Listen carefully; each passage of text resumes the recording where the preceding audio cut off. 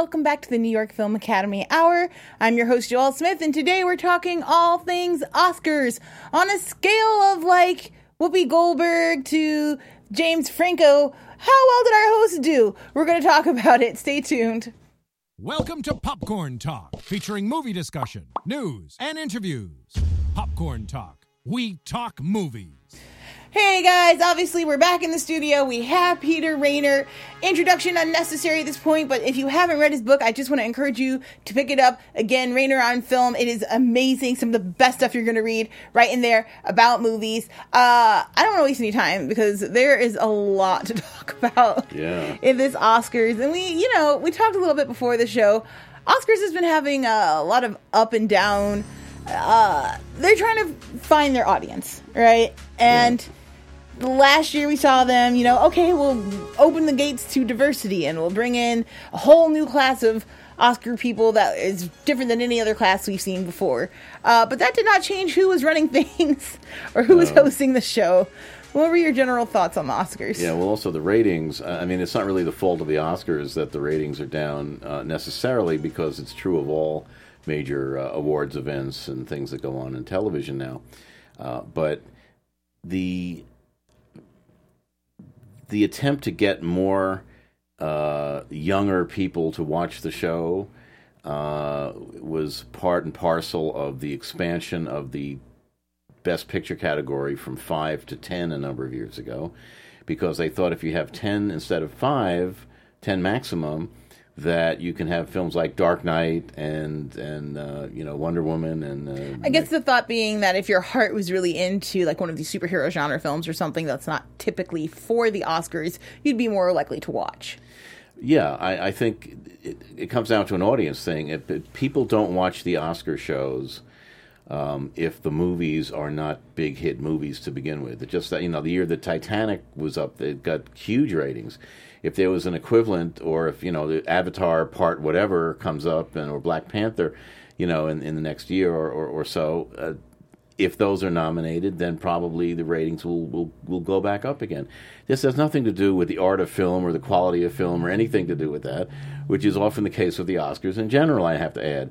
The Oscars are a whole lot of fun, or can be, to watch and participate in. But I've never taken them to be, an absolute indication of excellence. The number of best movies of the year that actually were the best movies of the year are few and far between. Few and far in between. The Godfather was the best film of the year, of almost any year, and there are a few other examples like that. But, a colleague of mine, Danny Perry, once did a book about the alternative Oscars from the first year of films that should have been, should have won or even been nominated and were not. Vertigo was not nominated.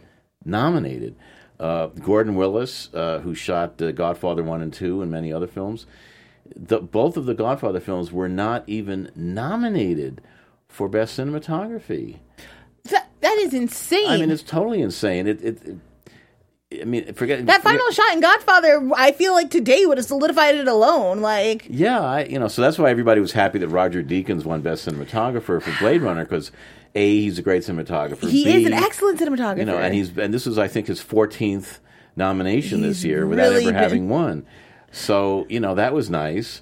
But what the Academy tends to do is they give honorary Oscars to people who they oops. So, Willis at one point... Doesn't that feel kind of false to you? It always rings as a false note to me, because when you then look back at Roger Deakins' incredible career, you're like, well, for Blade Runner was the best thing he's ever shot? A lot of people... Cary Grant never got... Kobe Bryant got an Oscar, but Cary Grant never did, or it's Alfred Hitchcock. Mesmerizing. For a film that he directed and so forth. It's kind of crazy.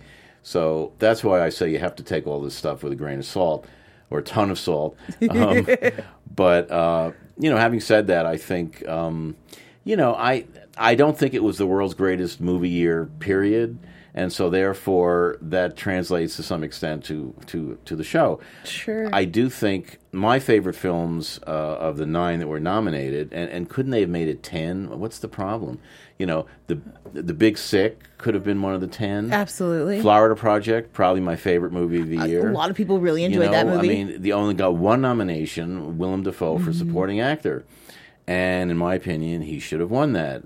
Sam Rockwell, Three Billboards for me is a problematic movie. We've talked about this, yes. Yeah, and I think that the Sam Rockwell, he's very funny and affable and jaunty in Sam that Rockwell's role. an incredible actor, but for this role, really? Yeah, I mean, he's playing a vile racist who throws people through windows, etc., and somehow he's supposed to be redeemed, but I don't think they dealt with who that character is at all, and so I just found that really problematic. I liked Phantom Thread a lot. I think that was one of the 9. Gorgeous film. I mentioned Big Sick and Get Out, which is one of my very favorite films of the year. Just a terrific movie. I'm glad that won screenplay. No, we had talked about this. This was a huge one for us. It's one of the few that we agreed upon should definitely, without question, win the award. I was not shocked to see it, but man, the reactions, not just from the crowd, but like to see his writing partner, Keegan-Michael Key, like in the back, jumping up and down, freaking out, for his friend. And then, of course, he's the first black guy to win this, first black person to win this award. Let's check out Jordan Peele's speech real quick. Because it is moving and lovely. You guys are going to mess up my jet ski. Hold up. This means so much to me. I stopped writing this movie about 20 times because I thought it was impossible. I thought it wasn't going to work. I thought no one would ever make this movie. But I kept coming back to it because I knew if someone let me make this movie, that people would hear it and people would see it. So I want to dedicate this to all the people who raised my voice and let me make this movie. Donna, Ron at Universal, everybody, QC, Sean, Ted, Bea, Jason at Blumhouse. You guys, thank you so much. To the cast and crew, I love you. Thank you so much. My wife, who supported me through this whole process. My mother, who taught me to love even in the face of hate.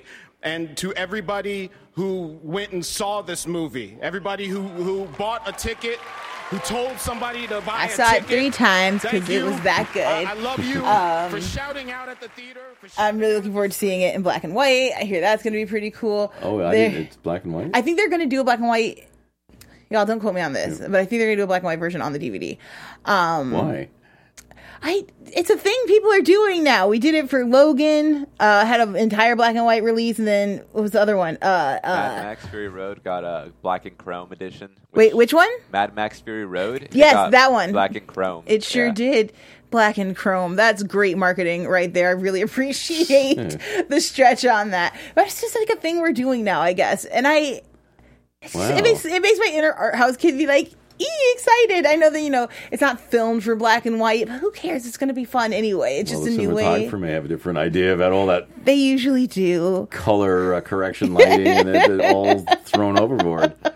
Huh. But this speech rings out for a couple of reasons, not just because of its historic importance, but I think it's historic in a way that we're not quite talking about yet, which is the Blumhouse. Which basically makes very low budget slasher films up until this point, when they made the turn into political thrillers. Do you think that this changes or alters in any way the landscape for production houses like this?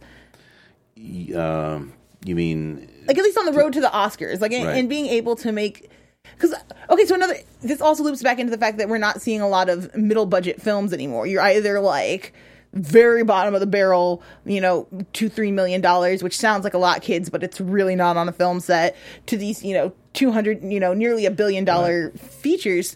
I just feel like maybe they could turn a tide. Yeah. Yeah. I mean, I hope so. It's nothing speaks like success in the movie business. And if you make a movie on a relatively low budget, which is certainly true of Get Out, and it does extremely well, not to mention being a really good movie and winning Oscars, that ought to be an indication. I've never understood why it is that more of the money people in the movie business don't finance more low-budget movies, because most movies don't make their money back. And if you make a movie that's $150 million budget, which is, I think, so average now for a studio picture, or 200 or plus, it has to make like, $500 million to break even. Whereas if you make a movie for 15 or 20 million, it only has to make about 50 million. And so and you can make 4 movies for the price of one, and you quadruple your odds of having a hit. When Easy Rider and those movies were out in the late 60s and 70s, that was part of the thinking, that a lot of the studios had these big clinkers like Dr. Dolittle and whatnot, and they said, well, let's give the keys to the kingdom to all these hippies and see if they can make low-budget movies that'll make $300 million. And that worked for a while, and then it didn't. But I still think it's a good idea for financial success. It's also a much better idea for making better movies, because the bigger your budgets, the more likely you are to take fewer chances. It's just the way it is. You're not going to take a lot of chances if you're making a $200 million movie. Not only that, but let's look at the fact that we've by a lot overworking our post-production houses. These things are opening and closing at rapid fire rates. And we're getting films unfinished in theater. It's just like a Wild West kind of era in Hollywood right now. Black Panther had something like 100 unfinished shots. We saw what happened with Justice League and the incomplete mustache fiasco.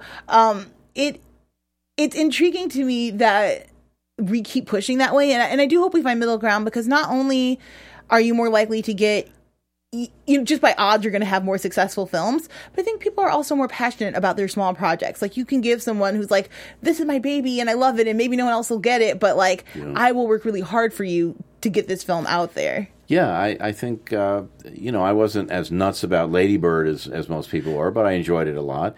That's another example of a sort of, handcrafted movie by someone who wrote and directed it, for a relatively low budget, because she really cared about this story.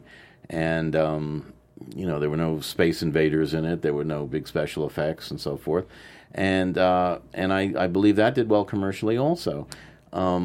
It really comes down to, do you want to make movies that you care about, or do you just want to keep making these movies that you think are going to, be a bonanza? But because that often doesn't work anyway. If you set out to make a hit movie, a lot of times, unless it's a sequel to a hit movie and all the elements are in place. And even then, we saw Transformers do that horrible downward spiral of selling out films to theaters and arenas, to even stage arena shows, to no one wanted to see the last one, even though they were like, okay, we'll go. You have to see the movie. Well, I begged off of that one. I said I can't see another Transformers movie. I'm drawing a line in the sand. Just can't. The third one did it for me too. When you have racist robots, I just can't. I can't push past that. And yet there's something. And I feel like maybe by getting more of these middle ground films, we'll get more, these films used to be so epic and amazing. I remember going to the theater when I was, a wee thing, and to see something in IMAX was just astounding. It had to be so big and technically impressive. And now I feel like we're kind of unfazed by that. We had a little spike of it, some people felt, during Avatar, which special effects wise, you couldn't deny the film. Story you might have some feelings about. So, and I think it's interesting that we're talking about this here and that it's reflected in the Oscars, because for its 90th, I expected the Oscars to go all out. Their set design was incredible and very impressive with the paneling, but other than that, no giant performances. All the performances were very simple, clean, in and out quickly. No big sketches that kind of, stop the show with all of the stars. The same bit from last year with the, let's go meet regular folks. Do you think the Oscars is taking a cue from the industry?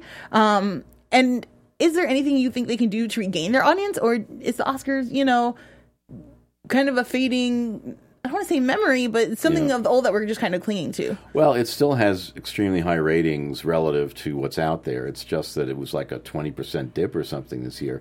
But, like I said, that's not that unusual for award shows now, almost all of which have decreased in audience because of the internet and Netflix, people just sort of watching bits and pieces on YouTube and not actually sitting through the whole show. And so that's a problem. If you had, hypothetically, let's say Black Panther is way up there next year in major categories. I guarantee you the viewership is going to go way up. That's how it works. And the year that No Country for Old Men won Best Picture, viewership was way down because it just wasn't a grabby movie. This year you had a couple of old school movies that normally would have been big Oscar pictures like Dunkirk and Darkest Hour, but especially Dunkirk is, this big panoramic widescreen war movie, historical epic, and that's the kind of film that would traditionally win the Oscar and also bring in viewers. But that didn't really happen, I don't think. No, on either front. And yet, interestingly, still walked away with the most awards for the night, but not the big ones. Right, the technical stuff, yeah. I'm just going to make a very brief angry cavil here of the personal nature. When they have those in memoriam things? Yes, absolutely. And everybody gets like 3 or 4 seconds max put in there. So my good friend and colleague, the late Richard Schickel, was put up for this. I know because I was part of a campaign to do this with some very high-level people involved. And guess what? He went on the show. Now, I don't know why that is. This guy wrote 37 books on the history of film. Many of them are classics. He did 37 movies that he produced, written, directed about the history of film, documentaries. He was a member of the Producers Guild, the Writers Guild, the Directors Guild. He actually produced and directed and wrote several segments for the Oscar show in tributes to directors like Elia Kazan and Satyajit Ray. Andrew Sarris, Manny Farber, and Charles Champlin were all recognized in the past, so there's a precedent for this sort of thing. Unfathomable. Okay. Now I'm done. I mean, we've seen this a lot in the past, especially when crew members die on set, which is always a horrible tragedy. And last year, or was it 2 years ago now? I'm getting old. A couple of years ago, they were like, okay, well, our answer to this will be we'll just put them up right before commercials, because they would have a host in the aisle talking, like, stay tuned, this is coming up next. And while they're doing their spiel, it was essentially their name and a small photo, which, if we have to sit there for 10 minutes to honor our dead, I don't, especially because the whole idea, I think, of the Oscars is the community coming together to celebrate the cream of its crop. I don't think anyone would mind staying a little bit extra, but I get there's programming and a lot of things that go into it, and it must be a terrible decision to have to make who makes it and who doesn't. But I also think that, well, they made the absolute wrong decision on this one. And the other thing is the Oscars don't have, there's not enough sense of history. It used to be that they had these special governor awards, yes, and they were on stage, these people, and so now they have a special dinner, which is fine. It gives a lot of time, and they film it, and it's a wonderful event. But then they show like 3 seconds of it on the actual telecast. So, Gordon Willis, I mentioned, got one, a number of years ago, and Roger Corman, and Jean-Luc Godard, and Agnes Varda, and so forth. Why isn't that at least featured a little more in terms of some of the clips from the actual dinner, if not having them on the stage? This industry has a memory about 3 seconds long about, why are these people there? It's because of their forebears. I agree wholeheartedly. And it's interesting that we're talking about looking back. A lot of people are looking ahead at what comes next as we enter more of a digital age, as we look at television being able to rival storytelling capabilities of film. And as we look at the changing political landscape, just the idea that the editor-in-chief of the tracking board, I'm so sorry, his name always escapes me. And Jeff Snyder. Yeah, Jeff Snyder. Who I've met Jeff, and I really like Jeff. I think he's a cool dude. He sent out this tweet earlier, basically saying, I don't walk out of movies thinking about isms or identity politics, but this is what younger critics seem to be engaging in these days. The conversation surrounding movies has shifted beneath our feet. Do we shift with it or stand our ground? Which, the shift with it or stand our ground to me essentially sounds like I don't understand why people are intrigued more by the visual aspects, i.e. being race, gender representation, who made the film, as opposed to just the story that's on the screen. And in reading the comments, I can see a lot on both sides, truly and honestly. Like, I get some film purists, which I really don't like the term, but, I get people who are like, all I want is a good story. It doesn't matter anything beyond that to me. But to me, you know, as a person who loved film and didn't see themselves, it's impossible for me to separate the message / who's making it to the end story.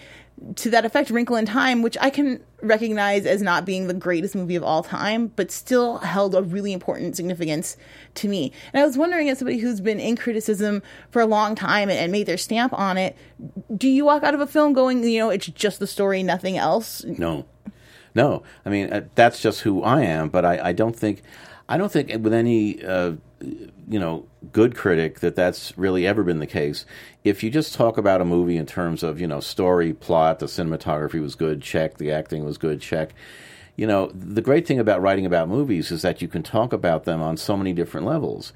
And particularly in fallow periods where the movies aren't all that great, there's still a lot to talk about in terms of the sociological aspect of film, how films reflect society, and all of that, which I think is really fascinating. It's not what drew me to movies.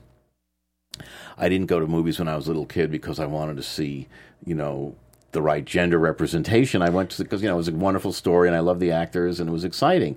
And that's still the impulse, I think, that draws all of us to movies. But there's more to movies than that. Not all movies, but I think, you know, I don't think it's an either-or situation. You know, isms versus just going there to enjoy the movie, quote unquote. I think that you can do both, and Get Out is a perfect example because that's a movie.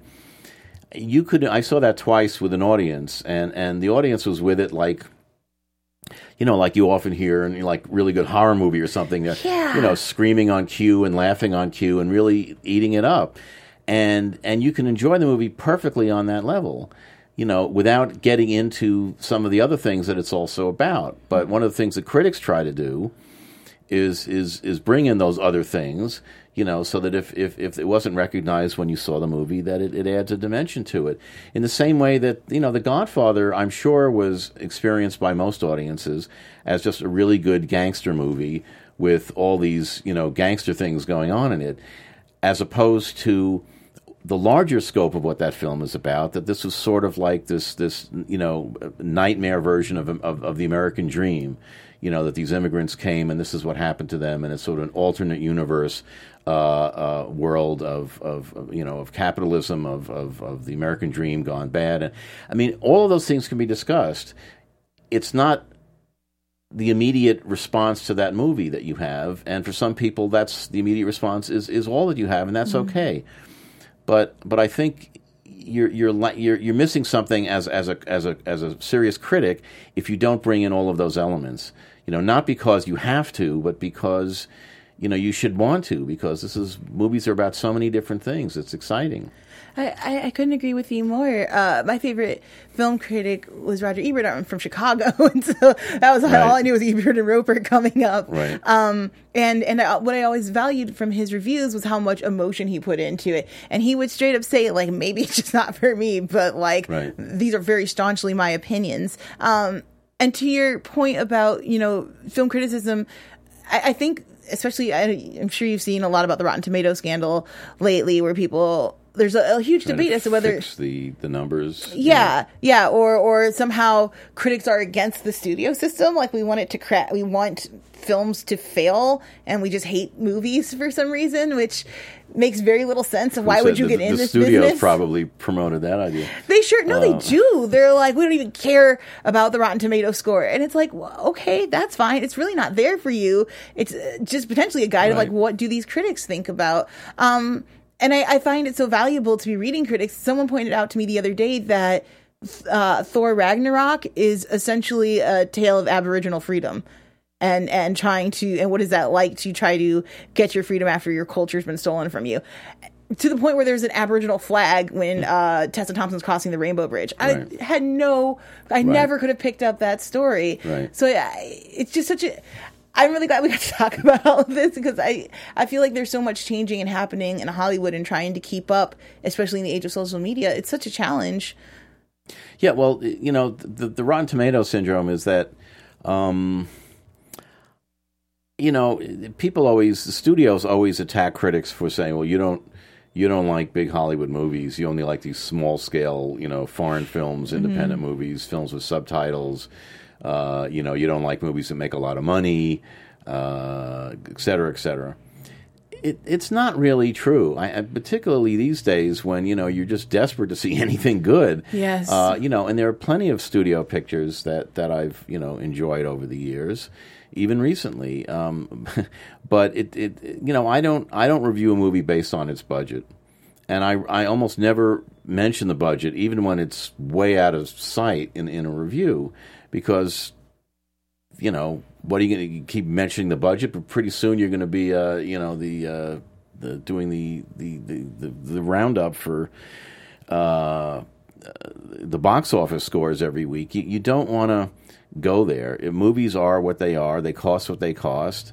Yes, the budget of this movie could have paid for a hospital in Zimbabwe, but it doesn't work that way. I think, just speaking for myself, and I think for a lot of my colleagues, critics, critics are people too. Critics are Soylent Green is people. That says, and so we like the same things that everybody else likes, except we've seen more movies and maybe have more to say about the movies we've seen. But in the end, you want to be entertained, and then some, and whoever provides that, more power to them.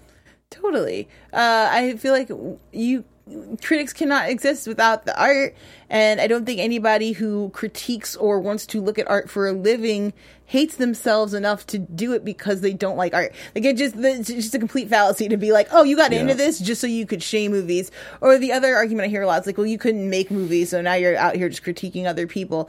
And it's like, look, man, even if we didn't like your film, that's no judgment against you as a human being, or your work or your capability to make a film. It's just maybe this one did not sit for us.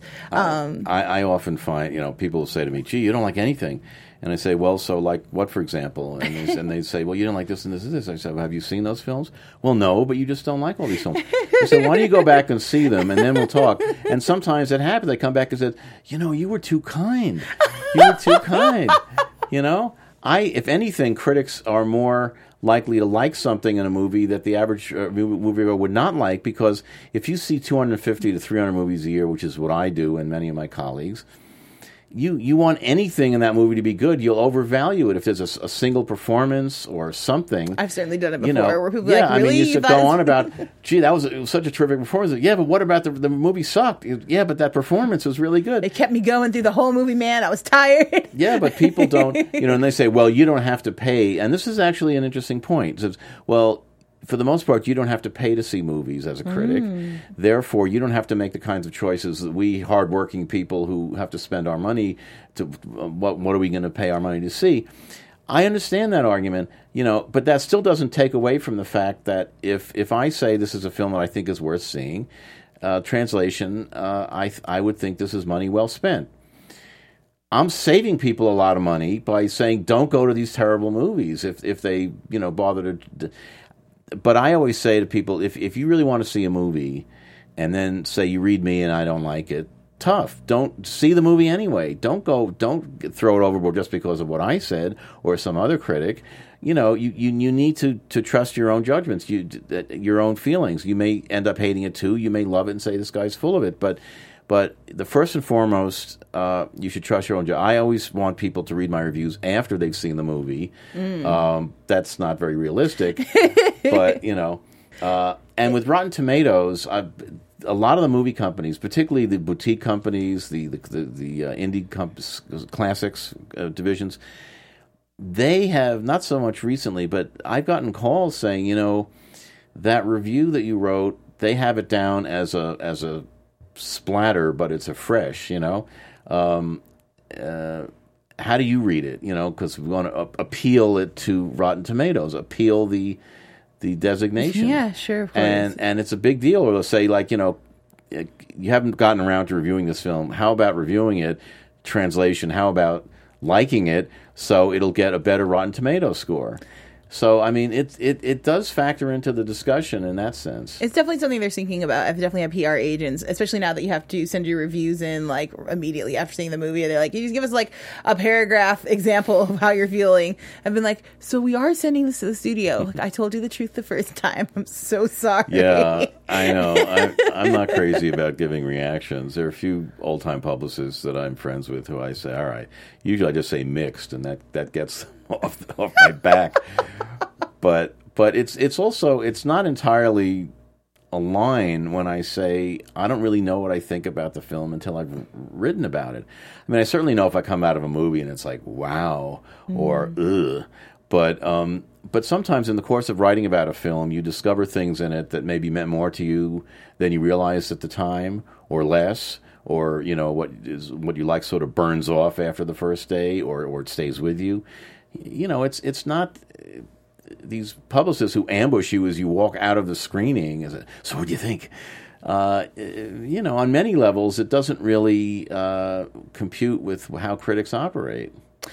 Yeah, definitely. I'm the annoying one who's always like, is there a second screening of this? I need to see a movie like 2 or 3 times to have like the most genuine feelings about, unless it leaps off of the screen for me, in which case I can go home and like jot it all down.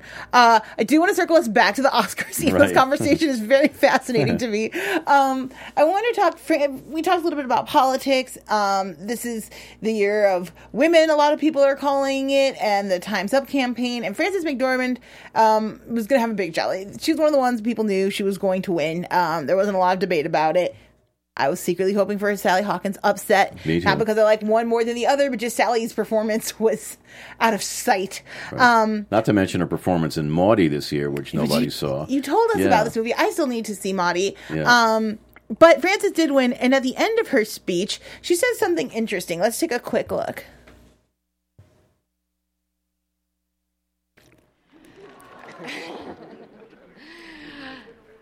Thank you to the this is Coco. We were looking for Frances McDormand. Coco is proof. This is also an interesting speech, Frances though. McDormand's clip was stolen along with her Oscar. Her Oscar was stolen, which I can't even believe. Yeah. So fast. So fast these things happen. A little bit if I fall over, pick me up, because I've got some things to Love say. her energy.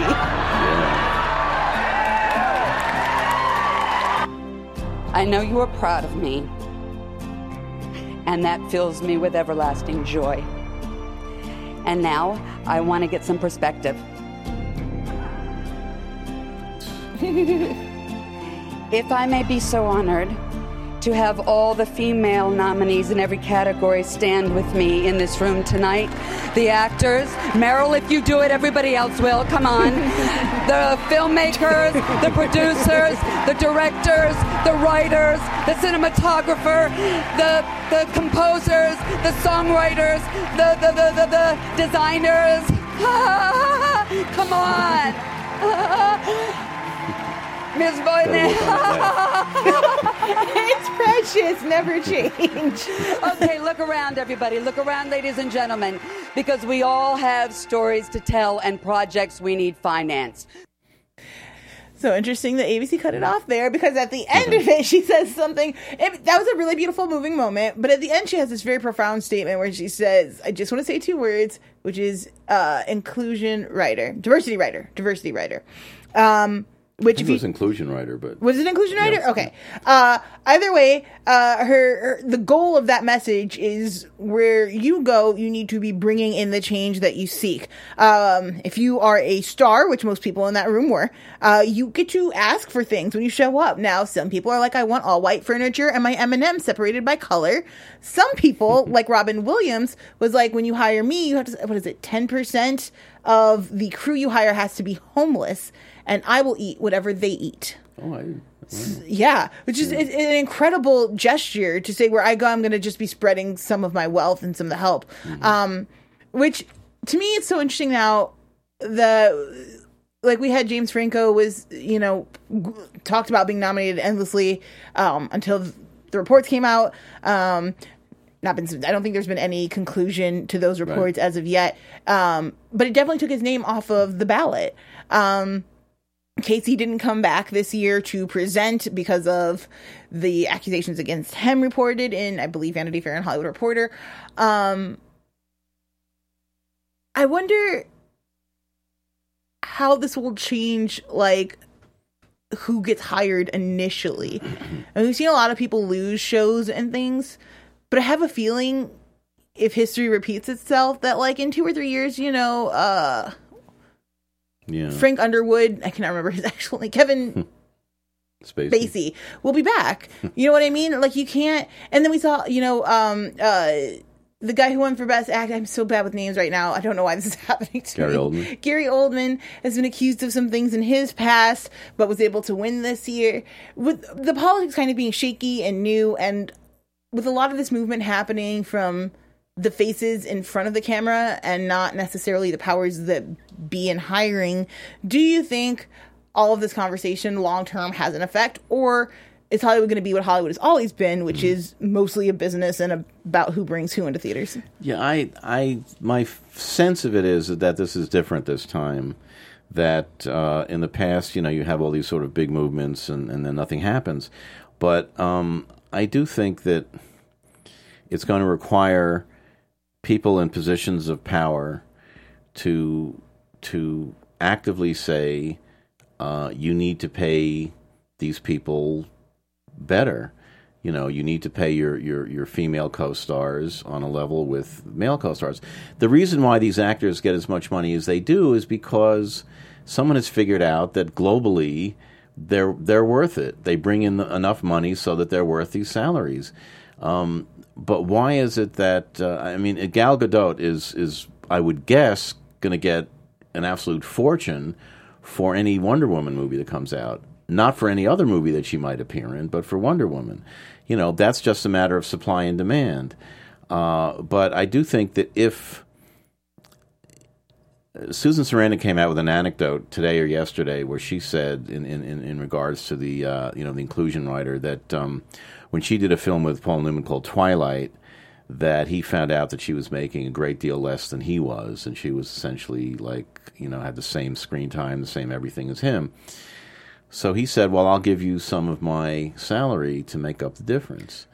And, you know, and if more people thought like that, the whole hoo-ha with Mark Wahlberg getting $1.5 million to do reshoots on all that money can buy, whereas Michelle Williams got, like, scale for the reshoots, had to do with Mark Wahlberg's agent and the fact that in his contract it said if you do reshoots, you got to negotiate what you're going to get paid, whereas apparently she, who had the same agent, didn't have that. Well, she should have had that contract.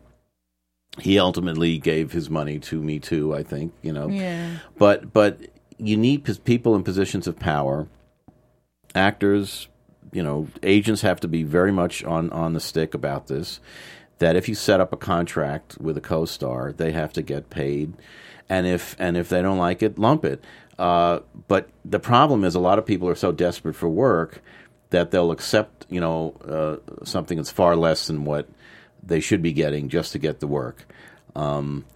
If you're a first-time actor and you somehow hit it big and you're co-starring in a movie, I've known instances like this where they got $40,000, whereas the co-star got $2 million. It's because you would pay me $40,000 to be the star of a Hollywood movie, so we're paying you $40,000, and be lucky that you're getting it. There's no one way to do it, but I do think that in terms of the harassment situation, you could do away with a lot of it by just saying no more meetings except in offices. With the door open, with someone present. But can Hollywood really work that way? I mean, we do so much business out of hotels. I mean, I spend a great deal of time in hotels with people I've never met before. Right. Not for anything. We're just literally that's where all of the work happens, especially once we get to like festival season. So I definitely think some things need to change. I think we're starting to see a lot of good improvement. One thing I've been hearing a lot that I'm kind of excited about is a lot of people are encouraging men to just share with your female colleagues how much you're making. Just drop that number on them and let them take things into their own hands and start making decisions and being like, hey, I know for a fact that you're paying other people this X amount more than me. We do about the same amount of work. Let's try to get closer to that number. It's tough. I remember many years ago I worked for a newspaper, and there was some union dissension, and the higher ups were screwing around. So somebody posted on the board what everybody was making. They got all, and it was like, really, this person's making that? Wow. I mean, it was not great. But I think in the end, I think there will be some small incremental change at the very least. I don't think it's going to be some sea change where suddenly all actresses who are co-starring with male stars are getting the same, etc. It's too competitive a business. There are too many people who want the same job that you have, and therefore you're willing to take a lot less and do a lot less and put up with harassment and whatnot to get to where you are. It's just a fact of life, but I do think it can be improved, and there have to be better recourse when these bad things happen. With not only law enforcement but with the guilds.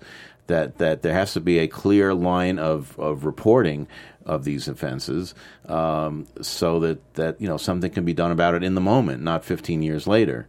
It's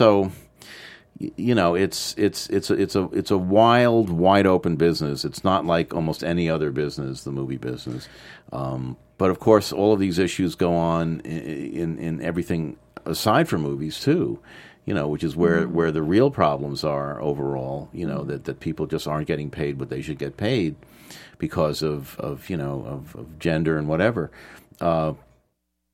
It shouldn't be that way. I think that's absolutely the reason why people are attracted to this business in the first place. Is there's an excitement about it. The fact that you're not working like a regular job, the fact that you are constantly on the move, and meeting new people, and all that stuff creates it's like a warm buzz and excitement. Plus, then there's the actual art of crafting something and getting to showcase it. And at least that's what I was giving myself away. It's what drew me to the film industry. Yeah, well, it's the thing is, it wasn't always this way, really, because in the golden age of Hollywood, the actresses got paid the same as the male stars. Katharine Hepburn, Joan Crawford, Bette Davis, Olivia de Havilland, all of those stars got paid as much as Humphrey Bogart and John Wayne and Montgomery Clift, etc. Yeah.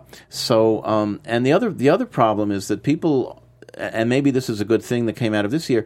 There's always been this assumption that black themed movies only sell in America. That domestically, or that hilarious. Or that female driven movies cannot be big box office, etc. Tell that to, Girls Trip, to Hidden Figures, to Wonder Woman. Regardless of what you think of these movies, as movies, it disproves the notion that they can't make a lot of money. And so, to me, that's the most, or Lady Bird for that matter. Mm-hmm. I think it's very promising. I mean, certainly Get Out. Black Panther is about to hit $1 billion before reaching China, which is still inconceivable to me. Right, and I think it probably, there's always this thing, which apparently is sort of a myth, that black themed movies don't do well in Asia. Okay, I bet that's not true. Certainly of Black Panther. Chadwick Boseman is one of their highest grossing. I believe this is for South Korea. It's one of the highest grossing film actors. Yeah. Over there, that's insane. And I actually just saw a group of people went over to interview, do street style interviews of South Koreans who had seen Black Panther, and just to get their opinion. Yeah. And opinions ranged, but almost everyone they talked to had seen the movie. Yeah. So it's just beyond. It's ridiculous to think that people don't want to sit down for a good story. If you're not funding those films and they're not getting out and getting a chance to be seen, there's especially no way you can know that they're not going to sell. Yeah. And the myth has been dispelled too many times. So. Yeah, it's a self-defeating prophecy that Hollywood says this so they don't have to make these movies, and therefore they're correct in thinking the way they think, which is not correct. If you make these movies and there's commercial potential there, and they're entertaining, and they're about people, then people will come. But but you have to make more of these movies. Otherwise, it's just the same old stuff, the same old myths and the same old we can't do this because of that. It's not true. And so if you make a couple of million less than you might normally make by doing some of these films, well, boo-hoo. So now you've made now you have a $20 million in your bank account instead of $28 million in your bank account. You can't take it with you. You got to be in this business for other reasons too. And one of the things that Oscar is supposed to celebrate is success and quality. One of the beefs I have with Oscars, though, is that they often only go for the so-called good movies that have done well commercially. And I think one reason why Florida Project hardly got noticed in the Oscars is because, I don't know, I assume it did okay. It didn't cost much, but it certainly wasn't a blockbuster or anything. And that's probably one reason why. It has the taint of uncommercial attached to it, and so it's not high up on the list of films that get nominated for awards. April Reign, who created the Oscar So White hashtag, recently expressed some frustrations with the fact that Academy members are not necessarily watching these movies. There is nothing in the guidelines of to the Academy members that says, you have to watch the movies. So there's no they have screenings so that people can go see the movies, and of course they send out screeners so you can watch it in the comfort of your own home, but they cannot tell who went and saw it. Someone suggested perhaps that there's 15, 20 screenings throughout the year, and you have to go and get checked off to say, hey, I did actually view this film. They do these secret Oscar conversations kind of every year with Academy members to ask them, basically judge where their feelings are. One of the members in secret, talking about Get Out, said, well, I feel like they were really forcing the political aspects of this down my throat, and because of that fact, I did not want to vote for it. Yeah. Basically saying that he didn't feel the film itself was political, right, which is ridiculous. I know the theme song's in Swahili, but it's basically listen to your ancestors, get out. Right, it is entirely a political film. Right. Do you, as a critic, do you agree that people should have to see the movies? And is that something that's feasible? Well, yeah. I mean, if you're voting, you need to see the movies. I think in documentary and foreign language film, there is some sort of stipulation that you have to see the movies by actually going somewhere and signing in or something. At least that was that case at least a year or so ago. But I mean, the other categories, you can just vote on a whim without having seen anything. And particularly if you're talking about cinematography, it's not the greatest thing to vote on cinematography, for instance, if you're seeing it on a home screen, particularly if it's not, one of these humongous screens. So, I think you definitely need to see the movies. It's part of being in the Academy is supposed to be an honor. It's an honorary thing. It doesn't just come to you because you make movies. You have to be voted in and so forth. It's a big deal. And therefore, you should be treating it like a big deal and take your vote seriously, the same way you take your vote seriously if you're voting for, president or senator or something like that. I mean, I think you need to see the movies. I mean, in the old days, people would vote for, if you were working for Warner's, Jack Warner said everybody at Warner's has to vote for a Warner's movie, And I guess there was no way to prove it, but if nothing won from Warner's, you probably felt like, am I still going to be here tomorrow? But I think it's very important to see the movies. It sounds stupid, but if you're going to vote for these films, you have to.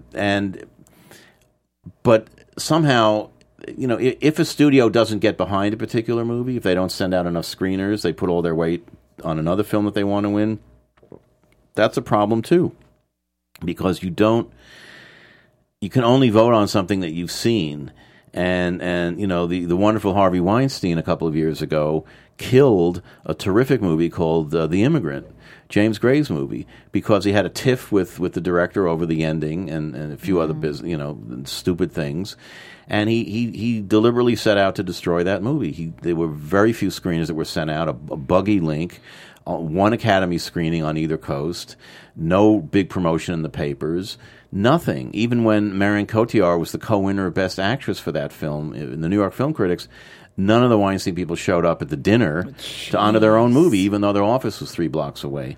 You know, this sabotaging of films is not infrequent. It was very apparent with the Weinstein Company, but it's been the case in general that studios will sometimes, you know, they say, well, we only have a limited budget, so we want to promote this thing that we think is going to win, you know, or we don't want to ruin the chances of something or other. So Sally Hawken, who was wonderful in this movie Maudie, in a normal year, in the best of worlds, that would have been the performance, even more so than Shape of Water, that would have you know, been in the spotlight. But, you know, you don't want to split votes, you don't want to do this, you want to confuse people. So, you know, it's complicated. Yes, you have to see the films for sure, but the people who are behind these films have to make more of an effort to promote them and get people to see them, you know, and not play favorites so much. Because you might be surprised. Some stuff might be really good that you didn't know was good, that people are liking and may get a nomination. This is why we've been telling you guys to go see festivals, from Cricket to a lot of the instructors that come in here.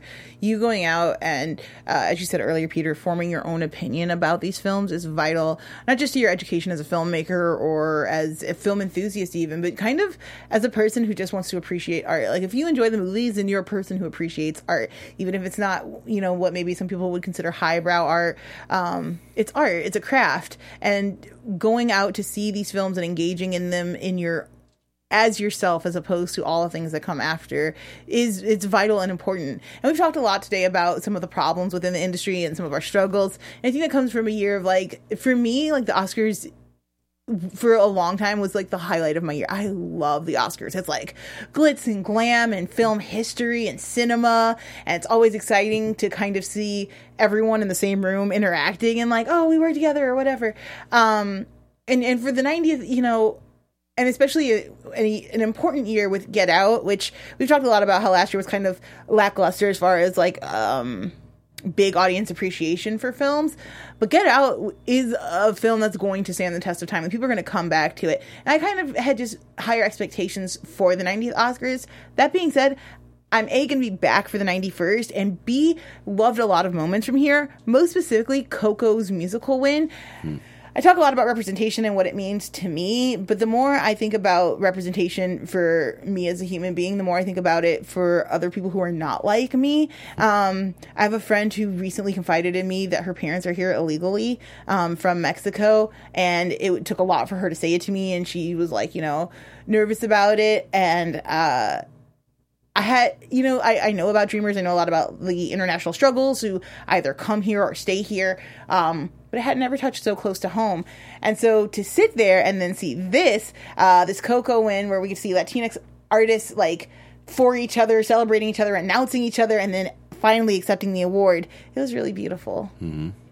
Coco is proof that art can change and connect the world, and this can only be done when we have a place for everyone and anyone who feels like an other to be heard.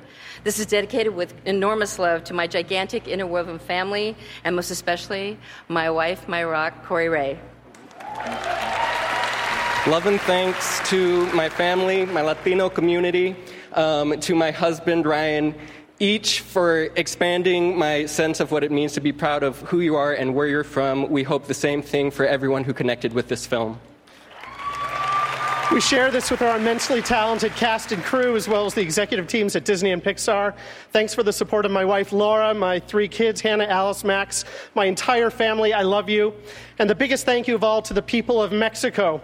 Coco would not exist without your endlessly beautiful culture and traditions.